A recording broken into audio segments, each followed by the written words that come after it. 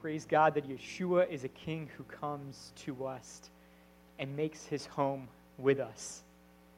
And it says that, blessed is the king who comes in the name of the Lord in Luke. And today I'm excited to start a new series with you for the next 4 weeks called Doctor's Orders. And it's a pre-Passover series coming from the book of Luke. Luke was a doctor, and he used his skills as a doctor to research and examine Yeshua's life and his teachings.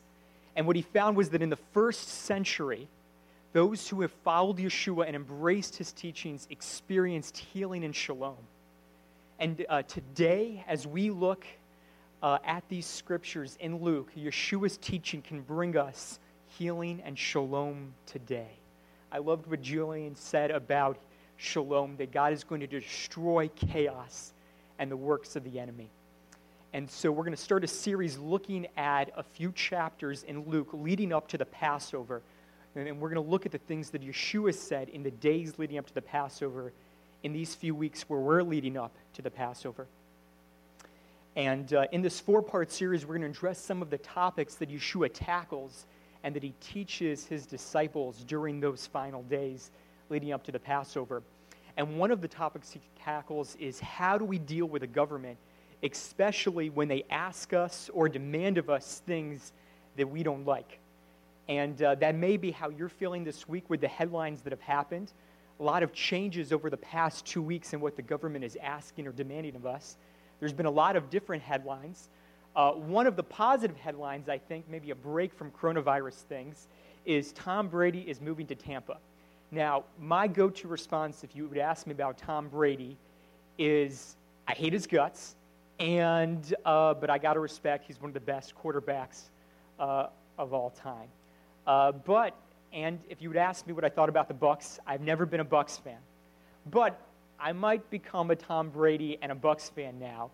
And one of the reasons why is I was talking to my friend Justin, and he said that Tom Brady is trying to do the impossible. He said an NFL football team has never won the Super Bowl the year that they're hosting. If they host the Super Bowl, and they're in the Super Bowl, they don't win. It's never happened.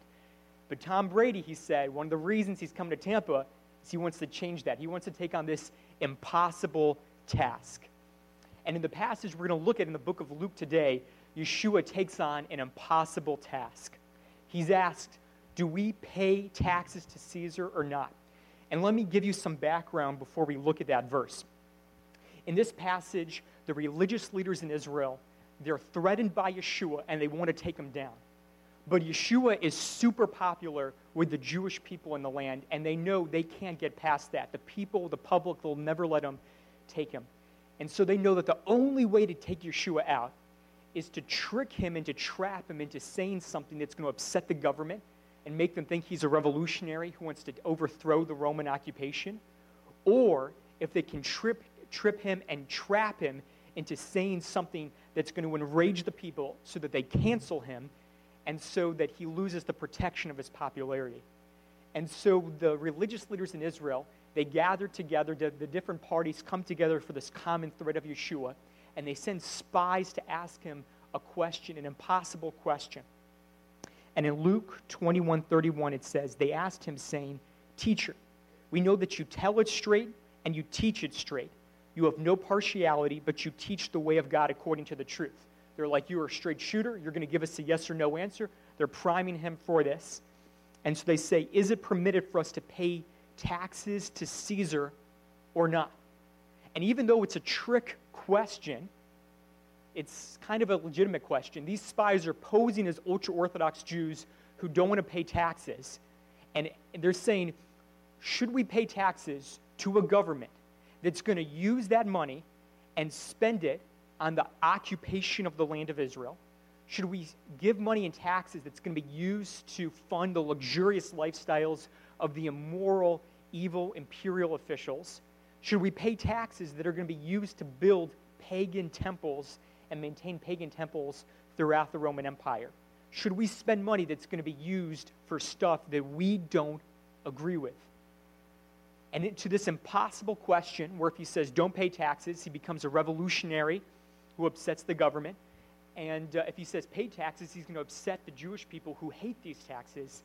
But this is an impossible task, an impossible question, but he gives a mic drop answer to this trap question.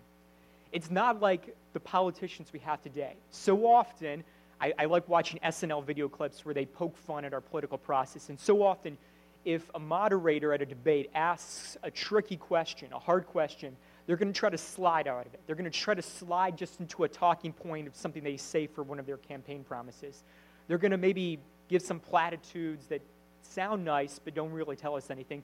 Or maybe they're just going to ramble and it means nothing at all. And Yeshua slides out of this tricky question without doing any of that. He gives an answer that for those who legitimately want to know how do we deal with the government, he gives truth that we can latch onto. And he says, render to Caesar what is Caesar's, but give to God what belongs to God. And before we unpack that to see, okay, why is that the case and how does that work, I want to take a step back and to say, okay, God, what's our overall posture and approach here? And at the end of Luke, Yeshua tells his disciples, he says, this good news needs to be proclaimed in every nation, starting in Jerusalem, going to the ends of the earth, and you are my witnesses. He says, you are my witnesses to the nations. He's saying, you are my ambassadors. And in this passage in Luke 20, they're going to come at him with some other trap questions, but he's going to remind them that these difficulties that they're facing in these trap questions don't work and they fall apart because they don't recognize that there is a world to come, that he is the King Messiah, and he's going to bring the Messianic kingdom. And so what Yeshua is saying to his disciples and to all who would ask, how do we deal with the government? He's saying, if you're my disciples, if you're my followers, the answer to how to deal with the government is to live as ambassadors of the coming king. The first part of that, he says, is render to Caesar what is Caesar's. And those words that he uses in the Greek are the same words that Rabbi Paul uses in Romans 13, where he says, give taxes to who taxes are due, give tribute to who tribute is due, give respect to who respect is due, and give honor to who honor is due. And what he's saying is because you're ambassadors, you've been given a mission by Messiah, and we don't want to have, as much as possible, as much as humanly possible, we want to have good relationships with the government so that nothing, we don't want anything, any legal battle, any struggle, we don't want anything to come up that would get in the way of our mission as ambassadors declaring the good news of the coming king. And so what that means is that we're not going to cause any issues as much as possible in our relationship with the government, but we're going to respect and honor them even if they don't earn it, even if they don't deserve it. We respect and honor the government because ultimately we respect and honor God, and it's an expression of that. Because Yeshua goes on to say, render to Caesar what is Caesar's, but then he says, but give to God what is God's. And so he tells them, show me a coin and whose image is on it, and they say Caesar's. And so he says, give to Caesar what is Caesar's. But it begs the question, where do we find God's image? And the truth that the scriptures tell us is that we are made in God's image, that we belong to God. And so what Yeshua is telling them is that as ambassadors, that we're to honor the government that he assigns us to wherever he places us, wherever he puts us as an ambassador, whatever embassy where we're at. If we're part of Shoresh David in Tampa and our embassy of the coming kingdom is in Tampa, that we want to honor the government around us, whether it's the city, the state, the national government. We want to honor the government he's assigned us to. But at the same time, we want to stay loyal to the one that we belong to. That we honor the government here, but we recognize that ultimately we belong to another kingdom, to another homeland, to another kingdom, and to another age, to the world to come. And Yeshua is saying to honor the government now, but to keep our loyalty first and foremost to the God that we belong to. But there's tension there, because I think, okay, so we're supposed to honor the government, but what happens when they do something that's not right? Right? If God says, and Paul says in Romans 13, give respect and honor and submit to the government, and he's pretty absolute and adamant about it, well, what does that mean? Does that mean that God judges Rosa Parks for not moving to the back of the bus? How does this play out? How do we wrestle with this tension? And as I look at the scriptures, I see that we're supposed to give respect and honor to the government in every situation, no exceptions. But sometimes it's going to be okay to civilly disobey if we do it in a godly way. Now, I'm going to stop rapping, but there are going to be times where in a respectful, honoring way, God is going to have us to be a prophetic voice to the government and to the culture around us. And as I look at scriptures, I survey the scriptures, I see there are 3 times where it's okay to civilly disobey. And that's kind of like a pun, a planned word. Civilly in the sense of civil disobedience, but also civilly, like with respect and with honor. And the first is that when the government requires us to do something that God forbids. We see in Daniel, I think it's chapter 3, with Shadrach, Meshach, and Abednego, and the king of Babylon raises up an idol and commands them to worship it. And they honor him, they speak to him in a respectful way, but they say, we cannot bow down to this idol. Same that Mordecai says during Purim to Haman, I cannot bow down, I cannot worship any other gods. So we see that the first time is when if the government requires us to do something that God forbids.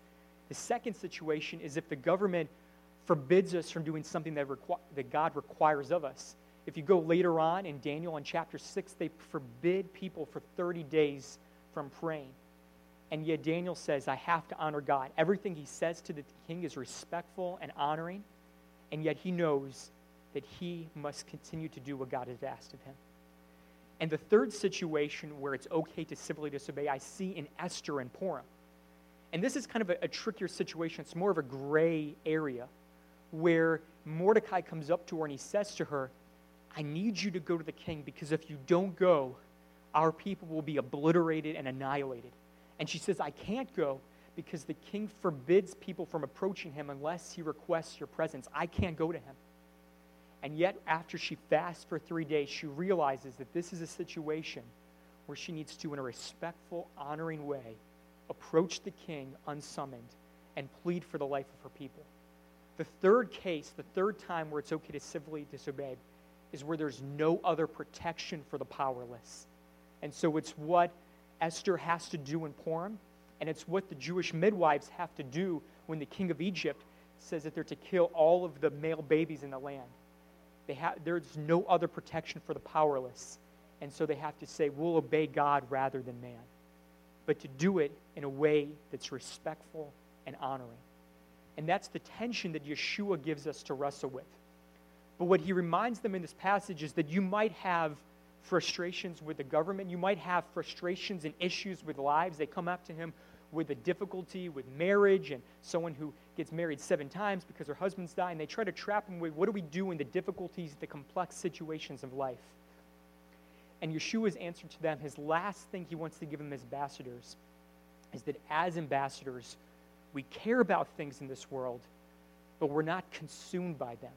He tells them that there's a world to come, and so that ultimately, even though we die, we're going to be resurrected. And he says that Moses at the burning bush, he hears God say, I am the God of Abraham, Isaac, and Jacob. And he says, they're not dead, they're alive, because God is the God of the living. And so whatever we face in this world, Yeshua's reminder to us is that it's temporary, but there's a world to come. The symbol that I see in the burning bush, though, is that it's not that God doesn't care about what we go through. It was at the burning bush that God told Moses, I see the suffering of my people in Egypt, and I care, and I'm going to come, and I'm going to rescue them. It means that whatever we care about, God cares about too, but he doesn't want us to consume us because it's only temporary. There's a world to come. We're ambassadors of a coming king. And the last thing that Yeshua tells in this portion is just like God promised Moses a deliverance for the Jewish people. He quotes King David, and where David says, the Lord said to my Lord, sit at my right hand until I make your enemies a footstool for my feet. And ultimately what this means is that we can know that whatever we're going through today, ultimately Yeshua is the coming king who is going to return to make things right. One day he's going to come to root out disease. One day he's going to come to bring an end to natural disaster. One day he's going to come and he's going to conquer all systems of oppression and evil and injustice.